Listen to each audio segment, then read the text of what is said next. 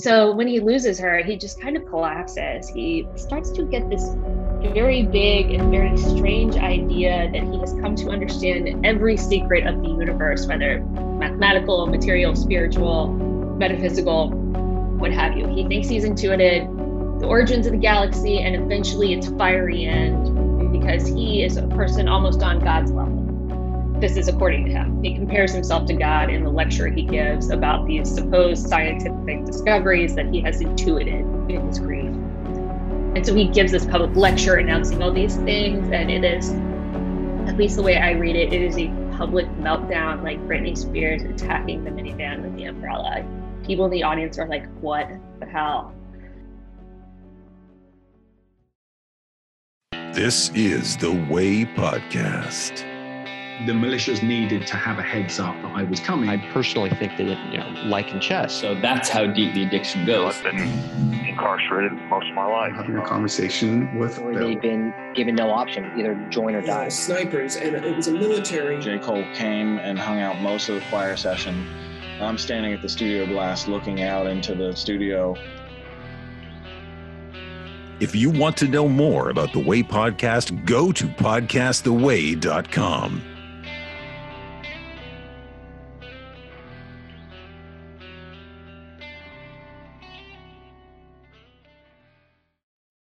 This is Bill with the Way Podcast on FM 91.7 WHUS Source at the top of the hour.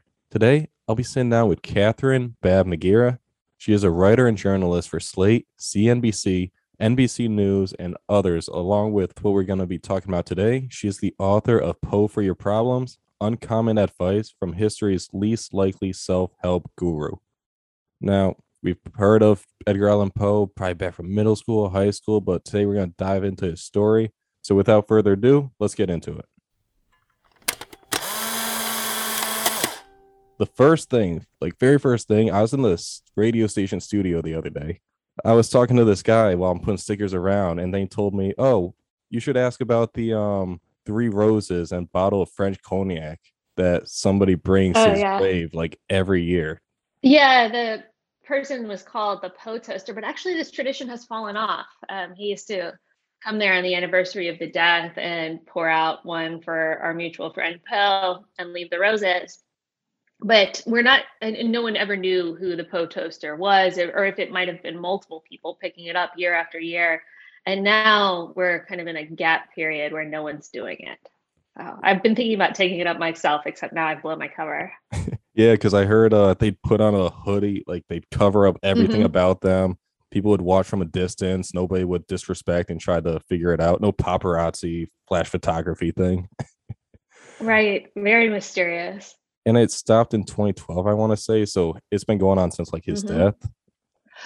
As far as we know, I'm not sure. I can't remember when I've seen the earliest mentions, mostly in the 20th century. But it certainly was going on for decades on end. Wow. So your book, Poe for Your Problems, Uncommon Advice from History's Least Likely Self-Help Guru.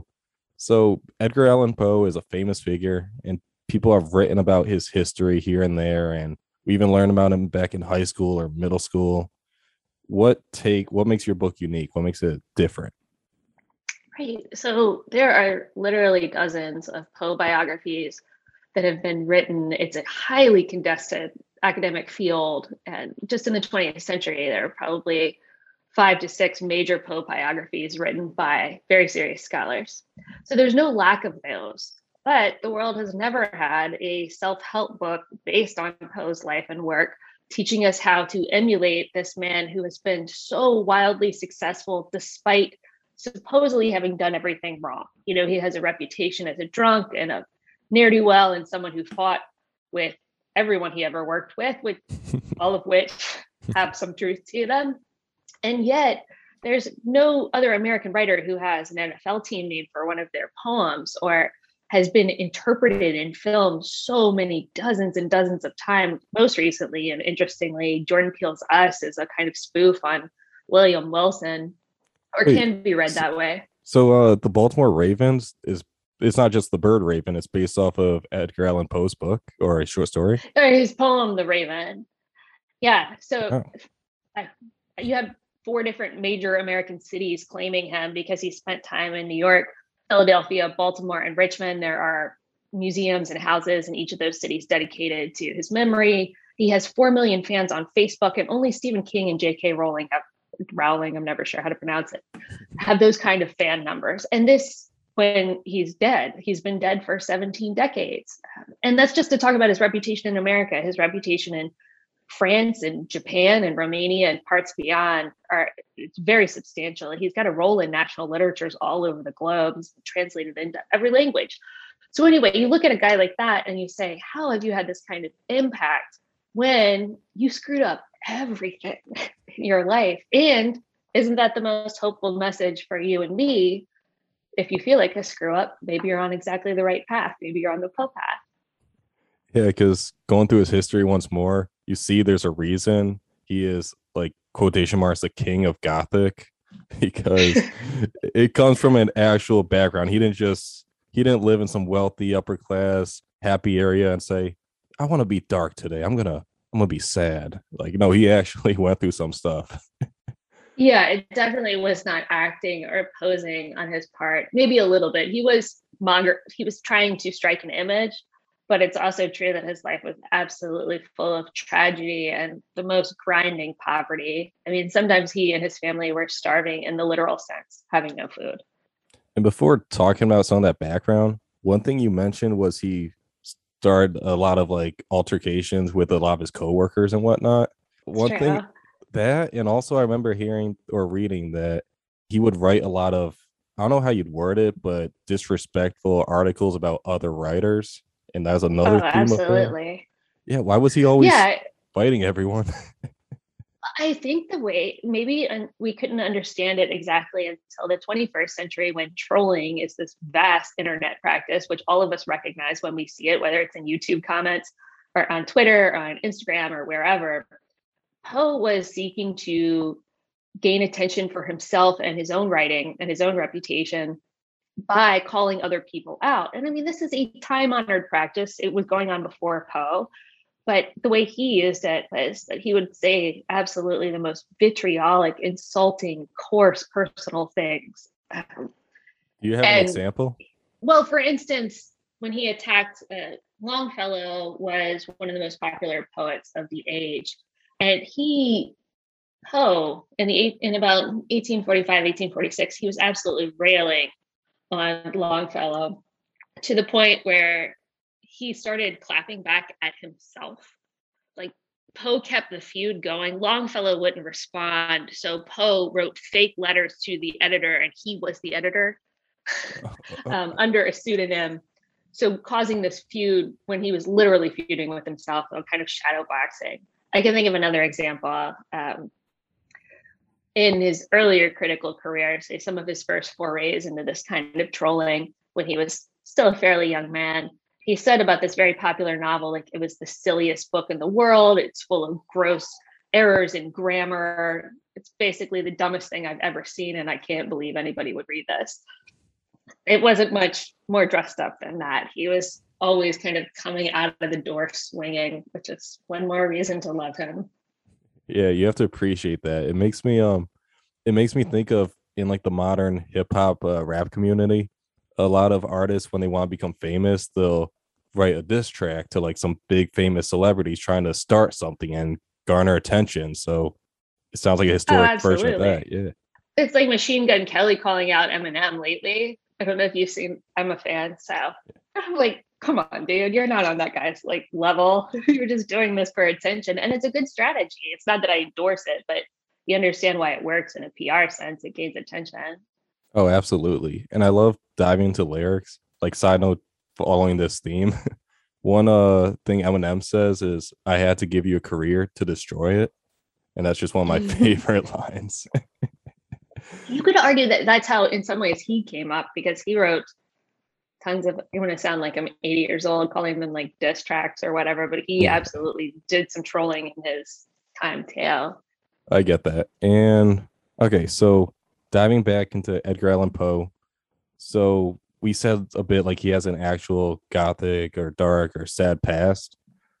there's quite a few things to address, but like how does he begin? Like what's his life story? How does it start off?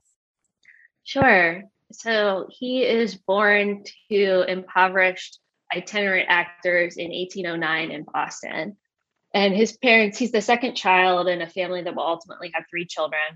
And even at the time of his birth, his parents are so poor that they had to have like kind of benefit theatrical performances to pay the doctor's bill from his birth. So from the very beginning, they are absolutely up against it. His mom is quite a popular actress to the point of kind of, you almost would say like akin to a pop star. She had a hit single. She was well known and well loved. His dad was not nearly as talented, and maybe that's kind of what drove the drinking and self-pity that you kind of identify in his dad. In any case, they traveled around with their theater company, and come about the time Edgar Allan Poe is 2 years old, his father has abandoned the family for reasons we don't really understand. The historical record is just patchy there. But anyway, he's out of the picture, and his mother is 24 years old and dying of tuberculosis, which is a very common cause of death in their time.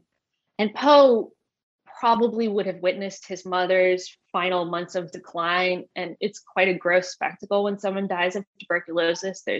Doctors say it's like drowning in your own body. So gasping for breath, loss of energy, loss of ability to care for yourself, all of that. Poe probably had these as some of his earliest perceptions, this absolutely grotesque scene. I mean, can you imagine it's almost the worst thing a child can see. When Eliza dies, Poe is adopted by a family in Richmond. They're well-to-do, so in some ways he has really lucked out, if you can say that of any orphan. But he's never formally adopted by this family. These are the Allans, so this is where he gets the Allan part of his name.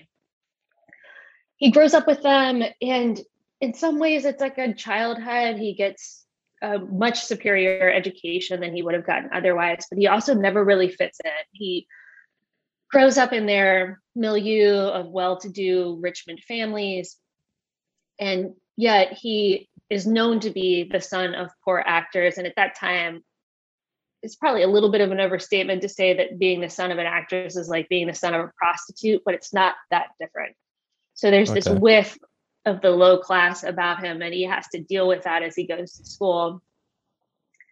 And then about the time he's 17, he goes to the University of Virginia, and it seems to be going well. He's a very good student. He's writing poetry at this time, and he's really eager to like cut a figure in the world. Yet he's kind of starting to fall out with his foster father, John Allan. John Allan seems to be like kind of competing with him in a way that I recognize that sometimes happens between fathers and sons, or informal fathers and sons. Anyway, John Allan kind of sets him up to fail at the University of Virginia. He gives Poe a little bit of money, but not enough money to cover his actual living expenses and the fees associated with the university. So Poe, in an attempt to cover this gap between his means and his expenses, gets into an absolute crap load of gambling debt to the equivalent of today about $50,000. Wow. Going like to a casino just back then? Sitting down playing poker with the sons of gentlemen farmers who can actually afford to lose this kind of money.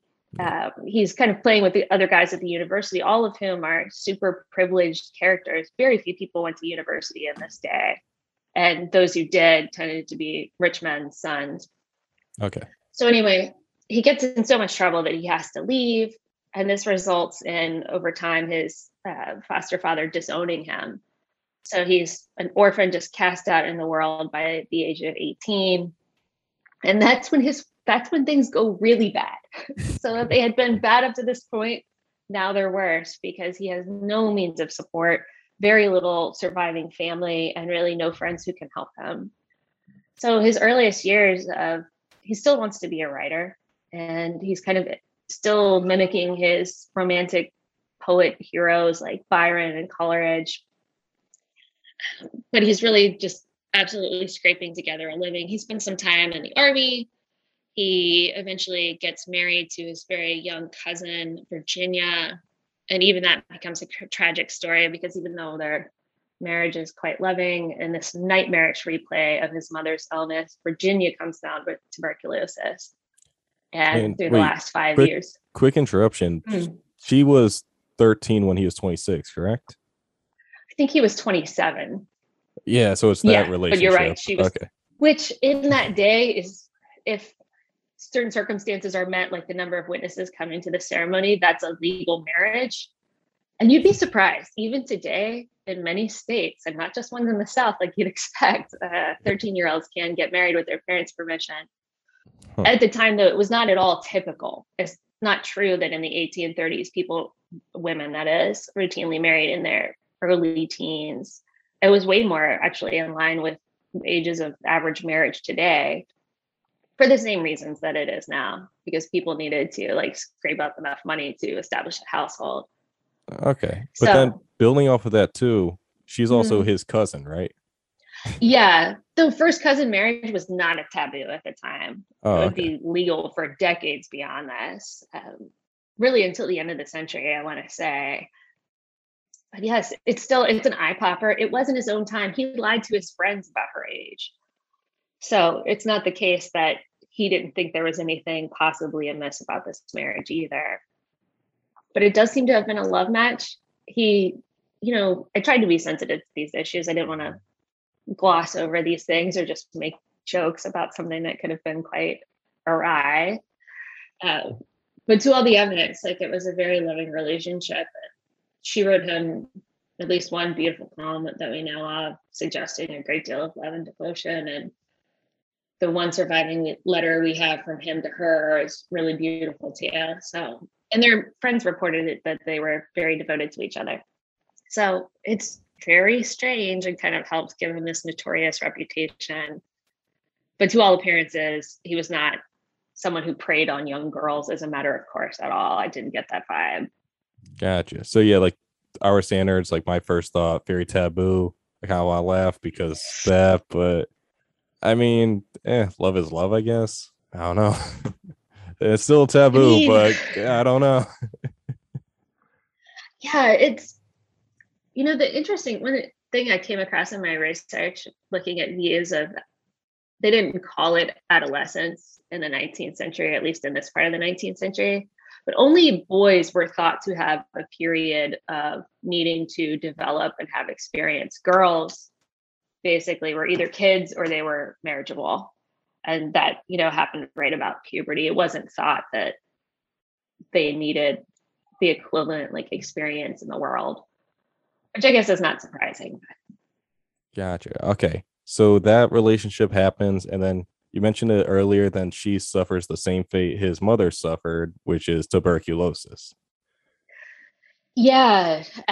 One day in early 1842, she liked to sing and play the piano, and she's sitting at the piano singing, and she starts to cough up blood, which everyone understands is a sign of what they called consumption in those days. So she would have had tuberculosis for a while. That's actually like a fairly late stage symptom. But yeah, from that point, her health was extremely touch and go. She would be getting much, much worse. Then she would get kind of a little bit better, and then she'd get much, much worse again. So he's kind of on this teeter-totter. They were on this teeter-totter for years on end. And that's when he really kind of went nuts. Yeah, and that's where the story of Edgar Allan Poe, something I had no idea about, but Eureka.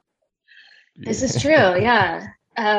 So through Virginia's illness, he really starts to lose his grip on any kind of steady good behavior. He's drinking a whole lot periodically. He describes himself as insane with long intervals of horrible sanity from the stress of her illness. He's just kind of losing it. Then when Virginia finally dies in early 1847, she's 24 years old, just like his mom. It's not a great big stretch to say that this would call on his earliest trauma and then compound it. And of course, they were very close. So when he loses her, he just kind of collapses. He isn't able to function. And yet then within the year after her loss, he starts to get this very big and very strange idea that he has come to understand every secret of the universe, whether mathematical, material, spiritual, metaphysical, what have you. He thinks he's intuited the origins of the galaxy and eventually its fiery end, because he is a person almost on God's level. Or this is according to him. He compares himself to God in the lecture he gives about these supposed scientific discoveries that he has intuited in his grief. And so he gives this public lecture announcing all these things. And it is, at least the way I read it, it is a public meltdown, like Britney Spears attacking the minivan with the umbrella. People in the audience are like, what the hell? And this is a controversial piece of work, Eureka, to this day, where you have some academics who defend it, saying that Poe intuited the Big Bang Theory. There was a massive book that came out earlier this year making some of these arguments. And then there are people who say basically like Poe was either a crank or he was absolutely crazy at this time. And like, I see it as a little bit of both. Yeah, split down the line. Like people either think he's a genius or completely insane. Yeah, and I mean, I think with Poe, the answer is always that it's a little column A, a little column B. This was it was part of his genius to be a little, well, more than a little off kilter and kind of out there. But he was also really pushing the edge and, you know, exploring some really interesting and fascinating ideas in that work. So what is this theory? Like, how does it go?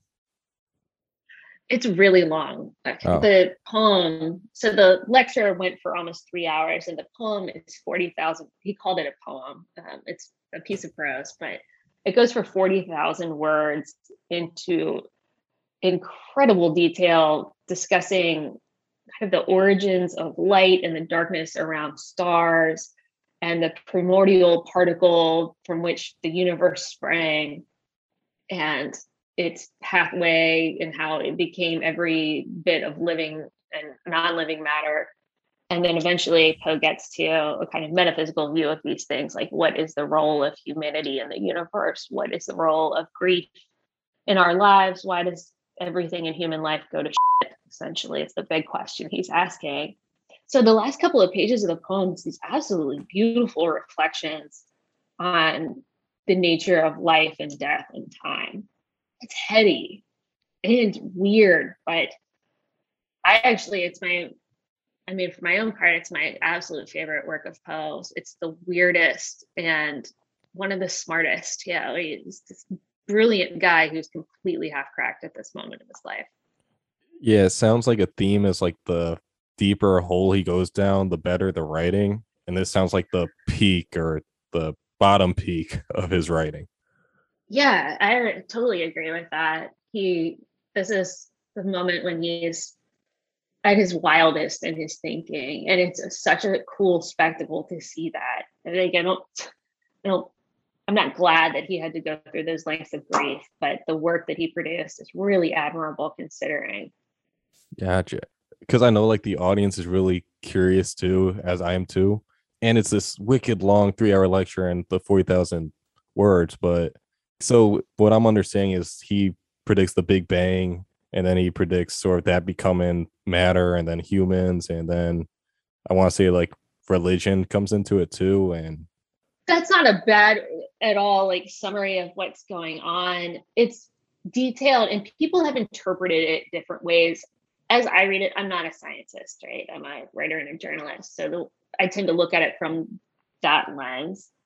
Some scientists say he seems to have described very presciently these theories that weren't advanced until 70 or 80 or even 100 years later. I think people want to see that stuff, to be honest with you. Yeah, so you think like he does this bold claim, but it's kind of like 200 years ago, it'd be like me saying people will carry something in their pockets, and nowadays we say, oh, he predicted phones. Kind of like that. I don't think that's wild. No, I don't think that's wildly off.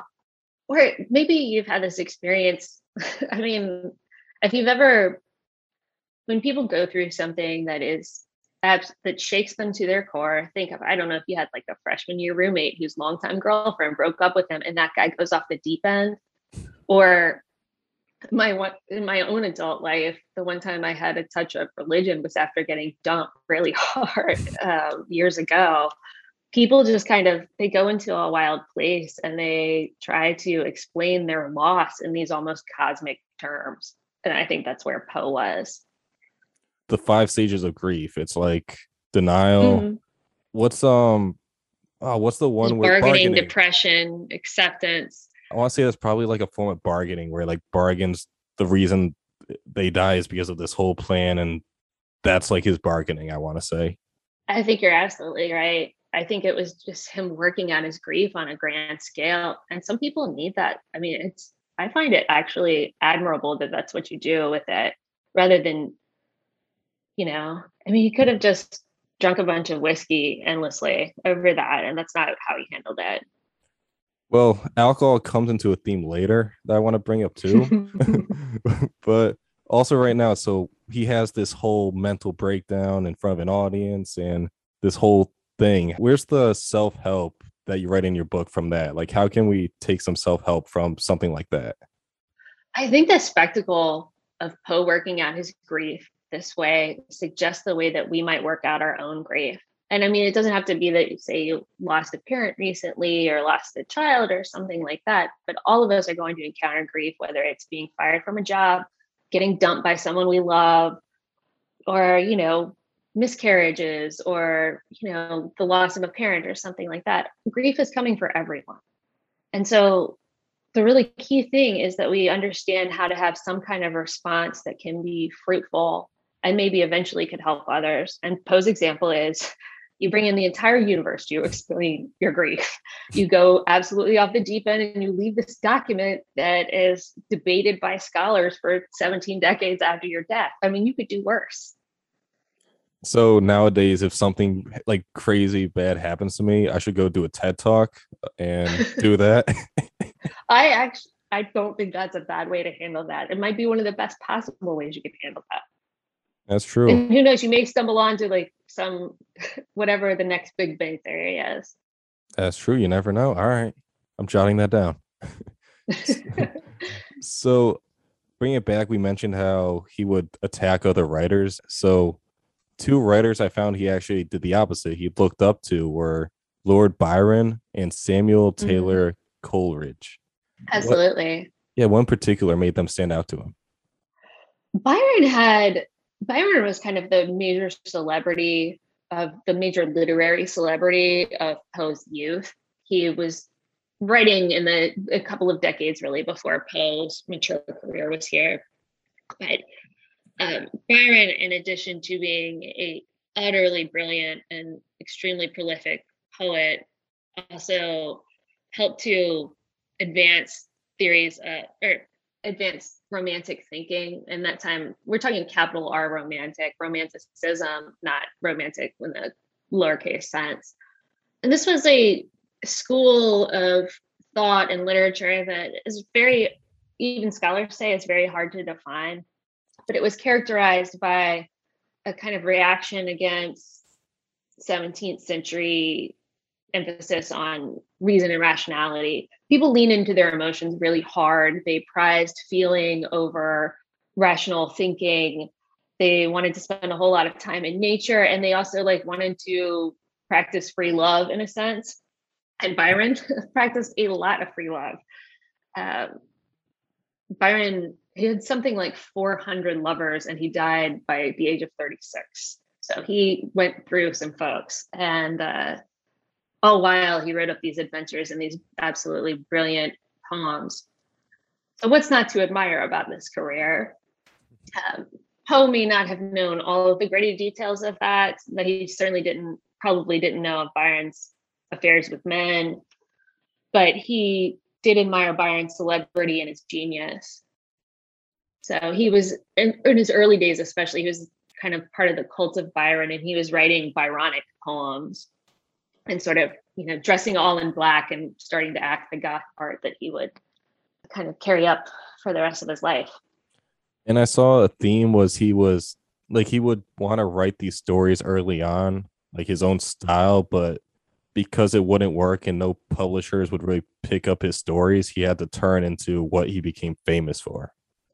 That's true. And he came of age wanting to be like Byron, but the difference between Poe and Byron is that Byron had family money. He was an English lord with like a literal castle. And Oh, even wow. though he was a spendthrift guy, yeah, he was absolutely landed gentry, old money of England, aristocratic, blah, blah, blah. Poe was not that. Like they said, he was cut off by his wealthy foster family, and he was absolutely dirt poor. So he couldn't just sit around and write romantic poetry like Byron. He had to write for the market and figure out how to sell his work, because if he didn't, then his family didn't eat. So over time, he started to write these Gothic horror stories, which we associate him with now, right? We think of him as almost the inventor of Gothic horror. And it's actually true that that was on Poe's part a massive sellout. He scoffed at those spine-tingling stories even as he churned them out. He was skeptical of them. Half the time, if you read them as an adult, you'll figure out that he's kind of joking or he's having it both ways. You can't tell if he's being totally serious all the time, because in a way he sneered at those stories. And the funny thing is now that's why we love him. You know, those stories are assigned in, I read them in elementary school. A lot of people report reading things like The Telltale Heart in high school. And Poe was deeply ambivalent about those. So even those famous ones that he's known for today, he wasn't as big of a fan of them. He was ambivalent in his attitude. Sometimes he would be almost excessively proud of them, and then other times in his letters he would be kind of being like poo-pooing them to his friends. But the thing that was always true is that he was writing them for money. If he had had his druthers, he probably would never have written those. I remember hearing something like psychology, people like learning new skills, or they like striving towards things because it's a challenge. But then pro athletes who are at the top of the level, or even actors or whatnot, once they've accomplished something and once they're so good at it, it just becomes boring to them because there's no more gratification. You don't reach any new levels. So maybe he had some of that. I think that's true.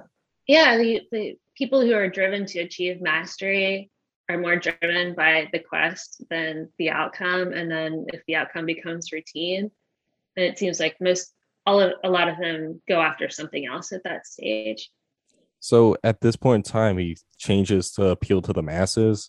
Is he like, is that it? Like he's well received, he's making money now, he becomes famous at that point in time?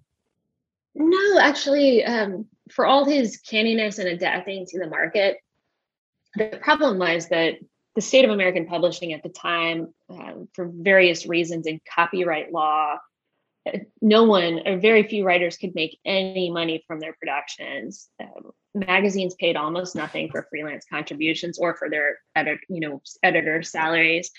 And American publishers were incredibly reluctant to ever pay for a book manuscript. So in this environment, even as Poe did produce some popular works, especially The Raven and The Gold Bug, those were extremely well received and popular. He really earned very little for them. For instance, for The Raven, he earned $9, and that's in 1845 dollars. Adjusted for inflation, that's about $300. And if you think about how famous that poem is now, to the point there's an NFL team, they study it in schools across the world. They make fun of it on The Simpsons, or well, they treat it in episodes of The Simpsons. That's how well known it is. It's kind of stunning to think of how little he got for it. But those rates actually, I mean, freelance rates are still extremely low. So yeah, it's still like, I know blogs were a big thing some years ago, and even today there's so many people trying to be writers, and you'll see blog posts here and there because it's a hard market to actually break through. I think you have experience with that yourself. Yeah, for sure. The example I always give is this book grew out of an article that went viral and that I wrote in 2017. Well, I was paid $25 for that original article. I'm not complaining, but that's what the rate was. I know some people who manage to make a living freelancing. I have a day job because rates like $25. So yeah, it really hasn't changed since Poe's time, which is one reason he feels so contemporary. We're in this gig economy now, a creator economy, in which a lot of people are struggling to monetize their creative work. And actually, that struggle is way older than we know. We tend to think it's come about since the financial crisis of 2008, or the bust up of traditional like union jobs. But actually, from the various early days of the mass media, and even the earliest days of the republic, you could say this has been going on. And that reminds me too, before we start recording, I told you about my interview with Dr. Ashley Frawley. One thing she mentions is when we picture the future, we either see it as this dystopian world fell apart or utopian, amazing. But when you think about it, it's probably going to be the same as today, just more technology stuff and whatnot. We'll still probably have political drama.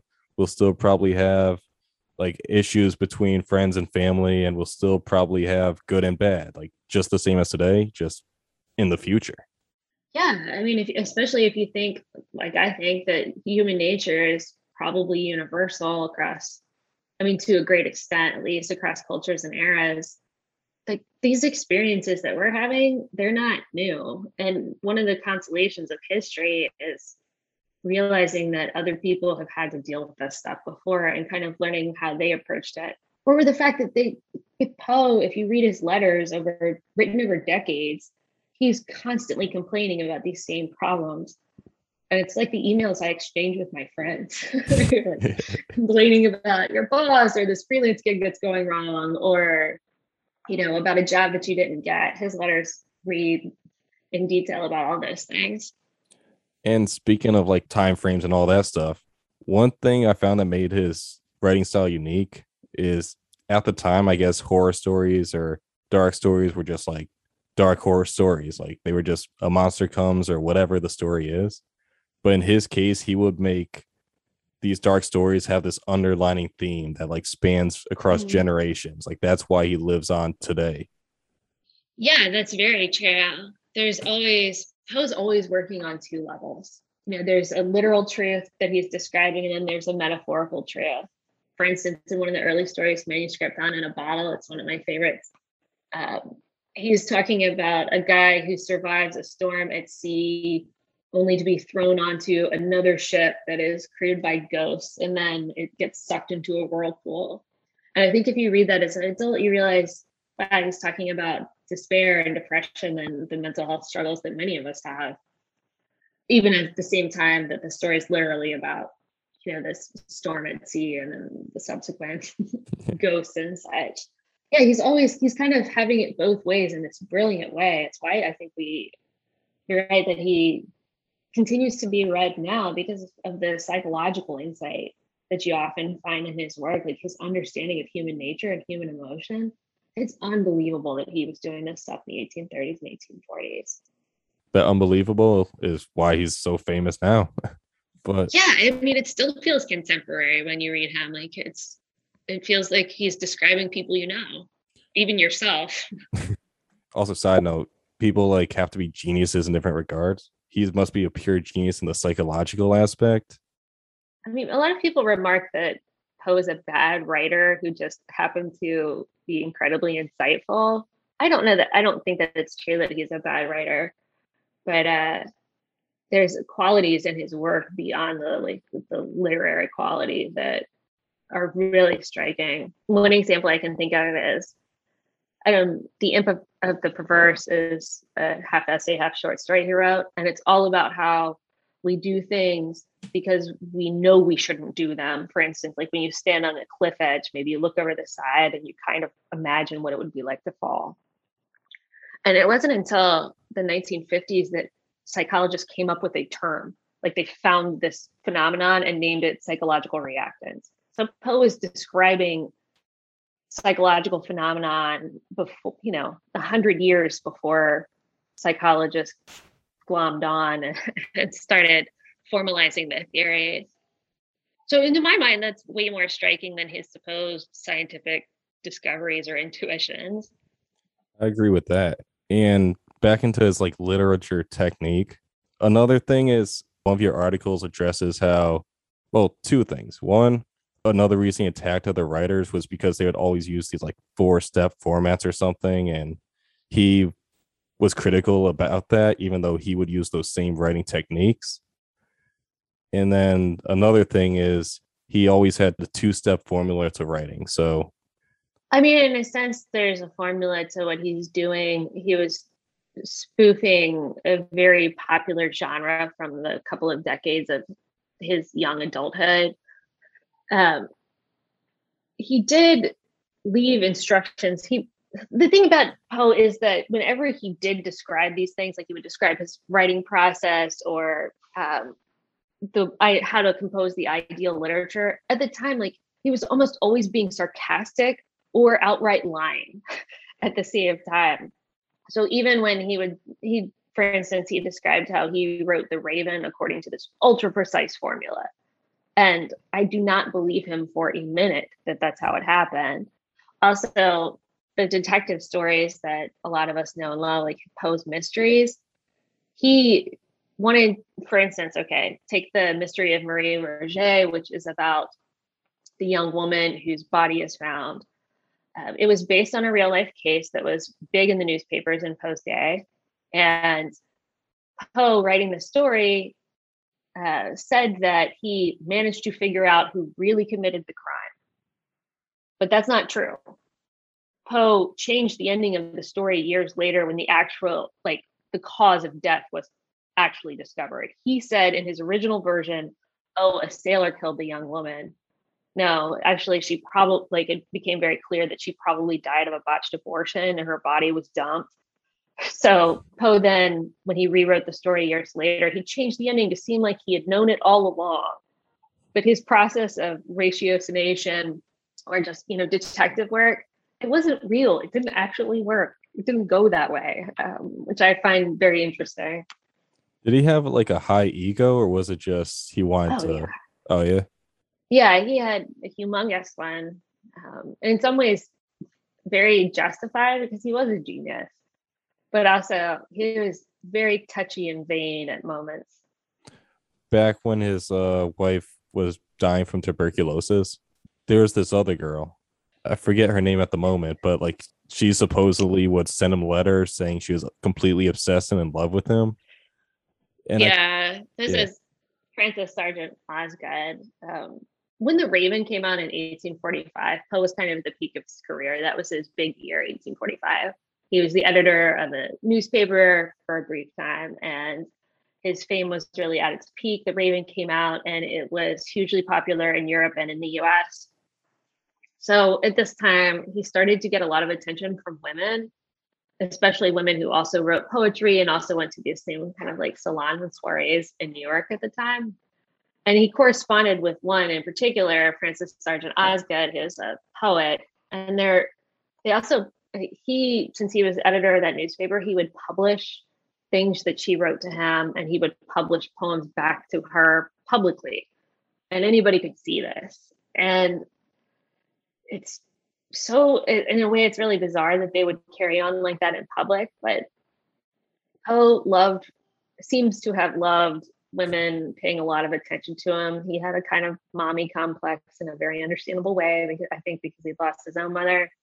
So he loved to be kind of coddled and petted by women in that way.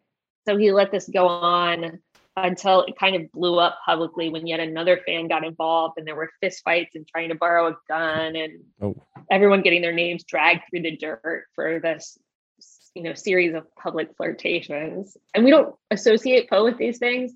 I'm not suggesting he wasn't involved with these women on any level beyond correspondence, is how I read that situation. But they were definitely flirtatious relationships that he was having. Gotcha. And I didn't figure out the answer to it, but this one girl in particular that supposedly was obsessed with Poe, and Poe, there's another girl, I think, who Poe just did not like. Like he would try to push her away, keep her at bay. Well, there was one in that time of the blow up in 1845. And then after Virginia's death, he was involved in the same kind of way with a number of different women, including up there in Rhode Island in Providence. And one of those women who was like kind of an obsessive fan, he absolutely did keep at arm's length. Those relationships, if anything, are even weirder than the ones that came before. Okay, so the part that I was confused about was I saw something like supposedly he may have even been writing himself these letters and that girl never existed, but she actually was a real fan who was obsessed with him. I mean, there were times when he conducted correspondences with himself. I'm not aware of one with any woman that he did. Um, he did have a number of correspondences with women, which were, two-sided, someone on each end of that. And some of them he uh, ended up kind of discarding over time. Gotcha. Okay. All right. So then earlier on, we mentioned alcohol and said we'd come back to it. That's why he was fired from jobs. That's why his life was sort of a mess because he was a functional alcoholic. I think might be overstatement to say that he was definitely an alcoholic. America at this time, and Jacksonian America in the 1830s and 1840s, people drank on average 3 times what they do today. The average person who could drink, which is to say white men, they were drinking gallons and gallons of pure alcohol each year because you might posit that there was no therapy. There was the conditions of life were very difficult. Everyone, because of the nature of infectious disease in their day and the lack of medical care, medical technology, you lost people all the time. In a way, you could say that the level of heavy drinking was a response to this, and Poe's really was no different. It was really kind of in line with what other people were doing. And so if he was an alcoholic, the entire country was, in a sense. But also, Poe was not a guy who drank every single day. He was a binge drinker who, when he was actively drinking, every couple of weeks or months, he would fall off the wagon in spectacular fashion and embarrass himself and then cringe about this for ages afterwards and swear that he was going to change. And then eventually the stress would get to him again and he would do it all over again. So none of that's admirable behavior. Whether it meets a clinical definition of alcoholism in our own time, it's hard to say. Gotcha. And one of the most noteworthy binges that he experiences is actually he gets like an editor job and then goes missing and then they find him dead. Well, there was a binge, and I want to say 1843. This is years before his death, where he was trying to get a government job. So he went from Philadelphia down to DC, kind of knocking on doors, trying to figure out how he could get some government sinecure. And it didn't work out. And so he ended up drinking a whole lot on that trip. He never fared when he was away from home. So he got really drunk. And then when he came home, he wrote all these apology letters. And he also eventually wrote later that year, The Black Cat, which is one of his stories that's very clearly about alcoholism and kind of the spiral down. As to his death, I don't think that the evidence suggests that he was necessarily drunk at the time of his death. When he was found, this is 1849, he leaves Richmond to go and then is found a few days later in Baltimore. No one knows where he was in those intervening days. He's discovered in a ditch outside a tavern wearing someone else's clothes. The doctors who treated him changed their stories so many times. But in their initial reports, if you think those are the most reliable, they're not talking about drunkenness.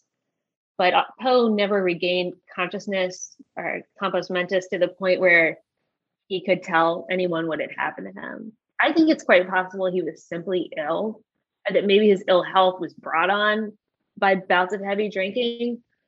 But whether he was in an alcoholic stupor at the time of death, I don't think that's probably true. It's hard to say. The historical record is kind of patchy on the point. So for like a few days at the end, he's like mentally ill. He's speaking like gibberish, and then he like eventually dies as a result. Yeah, that's basically how it goes. He is found, and then just a few days later, he dies in a hospital, and he never regains consciousness to the point where he can tell anyone what's going on. Like nobody knows for sure, but your theory is it's like just some mental sickness or just the pure stress of everything got to him. I don't think those things were helping. I think if you look to early 1849. So he dies in October 1849. If you look to the beginning of that year, his friends and Poe himself are saying that he's in bad health and that something's kind of wrong. And he started acting really strange over the summer. So I think whatever was affecting him started well before that October, and that it was probably both psychological and physical. I'm not a doctor. I've asked neuroscientists about what they think it might have been, and everyone I've spoken to has just said it's impossible to know. All right. And then so the time comes, he dies. So he gives all his writings to a guy named Rufus Griswold, if I'm correct. And that ends up being a very important factor in why he's famous. Yeah, this is true. Griswold was a sometimes friend, colleague, someone who traveled in literary circles like Poe, and they had run-ins before. Poe seems not to have known that Griswold absolutely hated his guts. Griswold's claimed to be Poe's literary executor. We don't know if that really happened, but he definitely claimed it after Poe's death. And literally immediately, he wrote the obituary for Poe. He was saying the meanest, nastiest things about Poe right away. And then when he brought up Poe's works after, months or years after Poe's death, he was repeating those same things and even going so far as to forge Poe's letters to make him look worse than he actually was. So the guy just looked to torpedo Poe's reputation. But the funny thing about this is people love a scandal, right? They love notoriety. And so all this bad press that Poe got because of Griswold ended up helping his career. He became notorious. People started reading his work more and more. So the bad press actually seems to have served him. Wow. Yeah. One thing he said was, few will miss him now that he's dead, which I'm sure there's worse stuff too, but even that's just brutal. Yeah, he said no one is going to grieve this guy. He had no friends. That's not a verbatim quote, but it's essentially what Griswold said. And it takes some kind of character to say something like that about someone who's just died. But Griswold was a nasty guy. He was just a complete sleaze. If you get any Poe fan or Poe academic going on him, oh wow, everybody hates that guy for obvious reasons. But in a way, he gave the world Poe in a sense. Yeah, like his whole goal was to ruin Poe's credibility, but karma, look what happened. Right. He ended up attracting so much attention that might not otherwise have come. All right. So that's Poe's history summarized. In particular, what made you even want to write this book? I'm from Richmond too, like Poe. Richmond's one of the places that claims that Poe's a hometown kid. So I grew up with him. I remember meeting him in elementary school and being very struck by the work, especially The Raven, but also the stories. And then I kind of grew up and forgot about him. And a couple of years ago, it was late 2016 or so, I just fell into this horrible depression. And I don't know what it was. I had some intuition and I started to reread Poe for the first time since I was a little kid, since elementary school. And all of a sudden I saw that second level we've been talking about, the psychological insight, the metaphors for mental health struggles. And it was an incredibly moving experience. It was like meeting a fellow traveler, and it made me feel less alone. And I was also just absolutely struck by the complexity of his work. And so I started getting into his letters and the biographies, and it really pulled me out of this dark place in a strange way. Yeah, it's weird that like the dark writing, the dark theme pulls you out of that. There's, that saying, it's like steer into the skid. Sometimes I think that can work. I think that's what this was. That wasn't conscious at the time. Anyway, so one night I was out having a beer with a friend of mine. I was like, the weirdest thing is going on. Edgar Allan Poe is cheering me up. And my friend was like, that sounds like a book. And so now here we are. I wrote it down on a cocktail napkin, and that's how that started. Fair enough. I like that. Good story to write a story. Yeah, it's got to come from somewhere, I guess. So, what's an example of self-help? So, we talked a bit about how if, say, you're at your rock bottom, make a spectacle in a way. Like, what's a little bit of philosophy, or as your chapters go, philosophy? There you go. One thing I talk about early on in the book, even in the section about childhood, is how if you have a neurotic personality, if you're prone to anxiety and worry and overthinking, actually, these things are strengths, and you should lean in and seek to activate your neuroses at a greater level rather than to control those things. Like maybe those things are your superpower. They are what make you you. They're what made Poe Poe. So I don't think that we should necessarily fight those parts of our nature so much as look to what we can get out of them. Gotcha. Fair enough. The reviews and descriptions say this is a dark book, and Edgar Allan Poe is a dark poet. But what makes your book a dark book?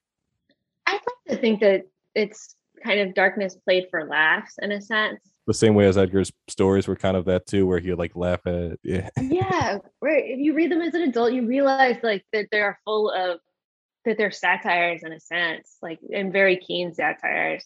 So my book's a satire too. I kind of tried to take that example of Poe using a popular form and having it both ways, where it's both sincere and it's satirical. Because I love that element of his work. I think it's one reason like I can reread him continually. I also think that most self-help is a very needed category, and yet most of it is just really cheap. Pull yourself up by your bootstraps and be a girl boss and whatnot. That doesn't really offer any real comfort to anyone, especially if you're in a dark place. And I know something about dark places. So I wanted to write a book that would actually speak to people in really difficult moments, because Poe knew those things were real. I've had my own experience in them too. And really people should have the option of much more like self-help that actually addresses some really dark realities. We have to, like, how would you address like the human experience without talking about things like death and loss and disappointment in, your professional career? That's the meat. That's what it is. It's not all there is, but that's part of it. Yeah, absolutely. I forget if it's the Duncan Trussell podcast, or I think it was the Duncan Trussell podcast, but yeah, like death is this, oh, you don't talk about that. And like they dive into how, God, dark topic, but like they fill up the body. So you sort of see this post-death mummy like version of the person and all of this stuff. When actually address it for what it is, you have to appreciate it almost, versus this whole thing that, oh, the word death, nope, I'm going to look away from that. Right. Like if you don't address reality, and even the darkest realities, like how can you come to any level of acceptance or ability to function and actually deal with the world and experience as it is? Yeah. It helps us more than it hurts us to confront dark realities. Sounds good. Well, no. I mean, we wouldn't want, no one would choose it, right? It's just how things are. I think that's a good point. Nice light-hearted spot to end the episode. That's all the book is. The book is also, meant to be humorous, and I noticed people talking about that in the reviews of it, which is nice to see. Yeah, one of the quotes on the cover: insightful, funny, and important. So there you go, the humor side. Yeah. Right. Catherine Baab-Muguira, thanks so much for coming out to the show. Oh, thank you for having me. This was really fun. I'm a big fan.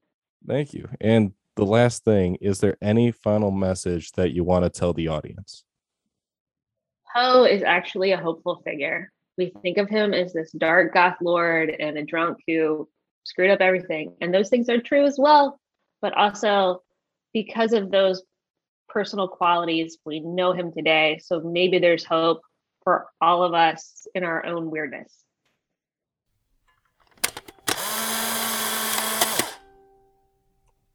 You can check out our book, Poe for Your Problems, Uncommon Advice from History's Least Likely Self-Help Guru. And if you're listening to the podcast, you'll see a link for that in the description. And if you're on the radio, check out the podcast. Go to podcasttheway.com. Highly recommend it. Give a 5-star rating, reviews, share, all that. Every little bit helps. That's podcasttheway.com. This is FM 91.7 WHUS Stores at the top of the hour. And as always, deuces. This has been The Way Podcast. If you want to know more about The Way Podcast, go to podcasttheway.com.